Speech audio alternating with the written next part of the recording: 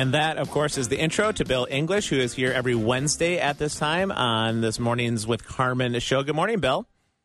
Hey, good morning. It is so good to be in the aura, the presence of great Dr. Peter Capson. Don't do that. Yeah, that doesn't end well, Bill. That kind of thing doesn't end well. It just inflates the head a little bit too much here in the studio. Oh, it is really good to hear your voice again. I know I've appreciated our conversations over the years about Bible and business. I run a business as well, and just what it means to be an ethical, thinking, Jesus-following person in the midst of the business world is something I think a lot of people can sympathize with, and you do such a great job of helping shepherd people along the way. And there's quite a bit that we can get into this morning. I do want to talk a bit about your new book here coming up in just a few moments, but I was intrigued by headlines. We've been talking a little bit about language choices, and it does seem like linguistic choices in our country are always changing. We just got a text from a listener asking the question about basically, do we call people that we once would have maybe referred to as Native Americans and then maybe Indigenous people and then First Nation people? How do we understand all of these choices? And things really do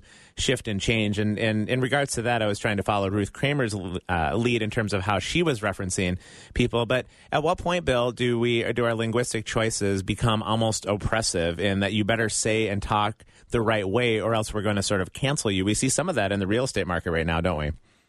Yeah, we do. The National Association for Realtors has passed a new ethical rule that says, and I'm quoting here, realtors must, and this is both personal and professional communications. Realtors must not use harassing speech, hate speech, epithets, slurs based on race, color, religion, sex, handicap, familial status, national origin, sexual orientation, or gender identity. So it's pretty comprehensive. And NAR is basically saying if you're going to be a realtor and you're going to have access to the MLS systems, the multiple listing services that realtors use to find homes for people, you have to really curb what you say, both privately and publicly. And that is a very dangerous place for us to be. We're continuing to see private companies regulate speech and really regulate thought. And that is not something that is going to bode well for America, and it's not going to bode well for us Christians either. And you are an observer of the private enterprise in our country, the businesses that do operate outside of the public sphere. And I'm guessing you've seen over the years, Bill, that when a certain momentum on something begins to take root, it begins to grow and it begins to change the way we do our life in these ways. And so what do you see in terms of something as big as the Realtors Network like this having to change their language? That's something that might be adopted by other businesses relatively quickly. Yeah, this is really a snowball right now going downhill. We saw it with Amazon and Twitter and Facebook on social media really shutting down President Trump and others. That was the beginning of it. But those who supported Trump, like Mike Lindell, Mike down in in the My Pillow, yep. My Pillow in the southern parts. He supported Trump. And so his supply chain his distribution channels are now no longer selling his pillow because of his private speech.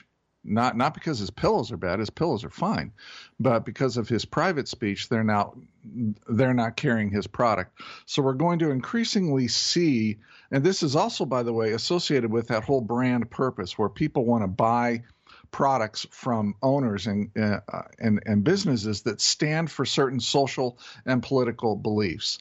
And so we're starting to see both in the distribution channel and in the supply chains this orthodoxy that is really politically based, it is gender based, it is race based, it is individualistic based, getting imprinted onto businesses and saying, if you don't comply, if you don't say the things that we want you to say or not say the things that you shouldn't say, then or if you say things that we don't think you should be saying, then we are going to no longer do business with you.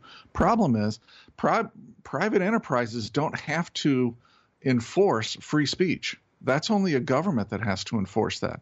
Private enterprise doesn't have to do that. And you're seeing this. This is a snowball, Peter, and it's happening across America. It's happening quickly. It's going to negatively affect Christians because I think you're smart enough to know this. hate speech is going to become defined as anything that is controversial against gender issues or race issues. And that's going to put Christians in a difficult position, at least on the gender issues. It really is, Bill. I'd be curious what your thoughts would be, advice, maybe some wisdom into the situation for the Christian business leader out there right now who is thinking about, do I resist these things for the sake of the gospel? Do I just need to stay quiet because I might have 10 or 20 or 1,000 employees under my care, and knowing that if I do speak up, it's going to risk their livelihood and maybe put them in a difficult place financially as well. How do we navigate this? Because I think Christians over the years have responded to persecution, and this is just barely the start of an actual kind of persecution. I get it, but it is that. When you are being discriminated against for your faith and you're seen as sort of being the evil dimension of our society, that being Christianity, things can change pretty quickly. So what advice do you have for Christian business leaders? Do they stay quiet? Do they stand up like Mike Lindell? What would you suggest? Well, actually, I would suggest the Matthew 5 approach. Pray for those who persecute you. Do good to them who are against you. And I would, whether you get involved is really a personal decision between you and the Lord. I don't have a blanket generalized piece of advice on that. Here's what I will say. You better start looking closely at your supply chain and your distribution channels. Now, I'm thinking manufacturing here. Of course, service-oriented companies are a little bit different. But you better start looking at your supply chain and distribution channels and say, who is in that chain? And start taking a look at how they're responding, because they may come to you someday and say, we're not going to sell your product, or we're not going to supply you with the paint, so you can paint your widgets. And you're going to need to have, this is really risk mitigation at this point. You're going to need to have other businesses to pivot to, and maybe you want to go ahead and start pivoting anyway. So, for example, if in your supply chain you have a supplier who's doing 80% of part of your work in progress, part of your raw materials. I'm sorry, not work in progress, raw materials. Maybe you want to low balance that over 3 vendors now, and cover your bets that way, so to speak. Yeah, super helpful advice, Bill English. We're going to take a short break. When we come back, I definitely want to get into your book. I know it's been a work in progress for you for quite some time, and exciting to come to the completion of this and tell our listeners a little bit more about it here next on Mornings Without Carmen. Whatever you do, just don't look back. Somebody needs a lot you have. Welcome back to the show. It's about 19 minutes after the top of the hour. I'm Peter Kapsner filling in for Carmen LaBerge for this week, and we're chatting with Bill English, great friend of the program who does such a good job with the intersection of biblical principles and living life as a business person in this world. And you also, Bill, are going to be a published author here shortly. Tell us about this book.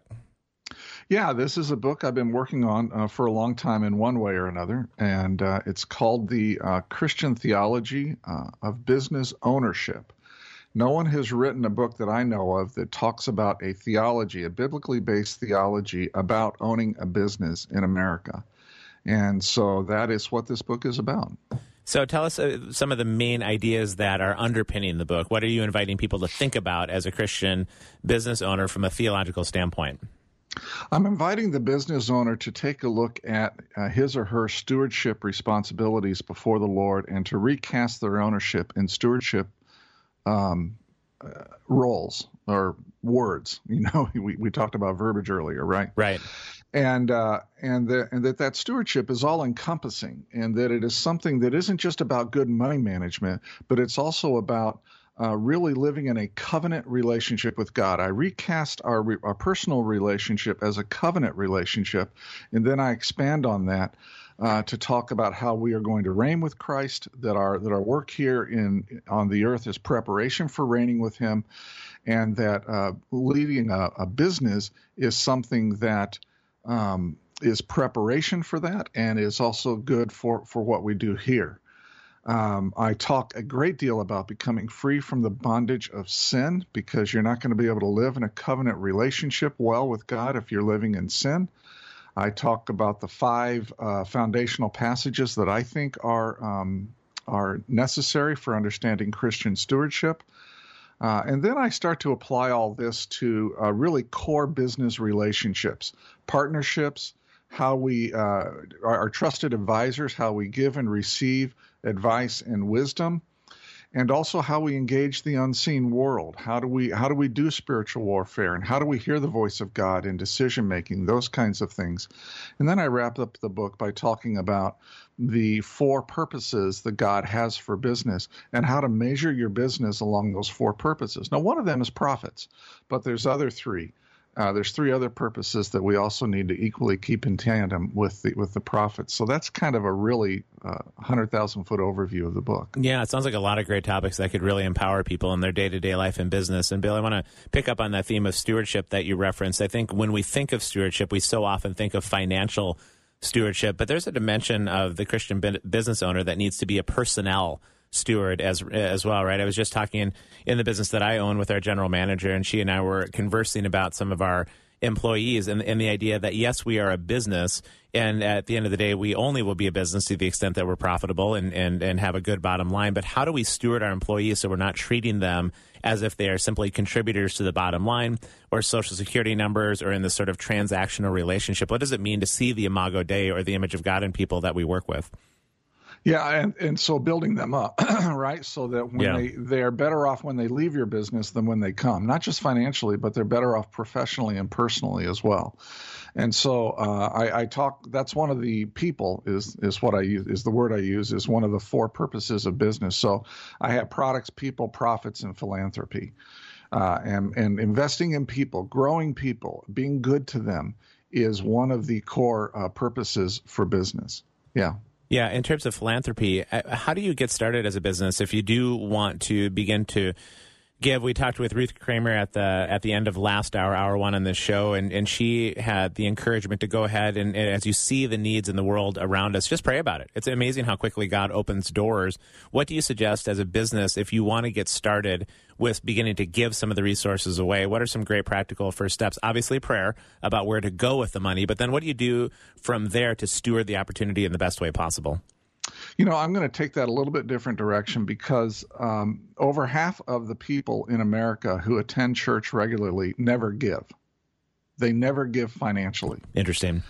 And so this is really a heart issue. And so if you want to start giving, you first have to have your heart changed. The last thing to come, I'm finding this, that the last thing to come into alignment with God when a person is moving towards God is their money. And when they're moving away from God, the first thing that goes away or that comes out of alignment is their money. And that's why Christ said in Matthew 6, show me where your money is and I'll show you what you love, right? You show me where you spend it, I'll show you what you love. So philanthropy is about loving God. It's about getting our affections aligned with Him. In fact, I go so far as to say in the introduction of the book, I'm just going to quote one sentence here. I say, financial generosity is the solution to so many problems in our churches and the individual lives of our members that it is difficult to overstate or exaggerate the importance of becoming generous towards Him. This financial generosity and the lack thereof in our churches is huge. Business owners have a unique stewardship responsibility because God entrusts us with a revenue-generating engine, right? Right. And so we're the ones who should be leading the way in generosity. We're the ones who should be saying, I'm not just tithing, I'm generous. I'm giving 30, 40, 50%, right? Because a lot of times we have the cash to do it. So this generosity is so important to the spiritual maturity of the individual believer and the church that its importance cannot be overstated. How do you do that? You get your heart aligned with God, and then you open up your hand and you say, whatever you want, God, I will give it away. Wherever you want me, I will give it away. Look, wealth is a renewable resource. Business owners, we know how to make money, right? That's what we do. So let's not hold on to it. Let's give it away and let's keep making more so that we can keep building the kingdom of God here on earth. I think it's an incredible invitation there, Bill, that you just said, that usually the last thing to come in alignment is our money. It just makes me think about the temple in Israel in the Old Testament, that in the Holy of Holies, within the presence of God, they had 3 sacred objects. They had the Ark of the Covenant with the law of God. They had the staff of Moses through which the miracles of God set them free. And then they had the jar of manna, right? And that was in the wilderness that God brought to them. And if they tried to save up that jar of manna for the future, the next morning it was filled with worms and maggots and it couldn't be stored. And I think money is that place that we look towards to secure our future. And God is always teaching us, take your hands off the money, take your hands off of that as a secure means for the future, and just trust me as you follow. Well, great stuff as always. When is the book coming out? Do you have a date for this? Yeah, it'll be published. It'll be available for electronic download at Amazon and like Barnes & Noble and other places on February 15th. I finish my review of the manuscript in the next few days, and then I got 2 weeks to get it published. Oh, so great. Well, great to catch up with you again. Thanks for the great wisdom as always, Bill. I'm sure we'll chat soon. You bet. Thanks, Peter. Have a good day. Yeah, we'll take a short break for Breakpoint and some bottom of the hour news. And for the last part of our show, in the last half an hour of this hour, we're going to be joined by authors Cameron and Stuart McAllister with the book Faith That Lasts, A Father and Son on Cultivating Lifelong Belief. We do have a giveaway drawing as well, so cue up the text line. Be ready for that. And you know how much Paul Perot loves to see emojis on the text line as well.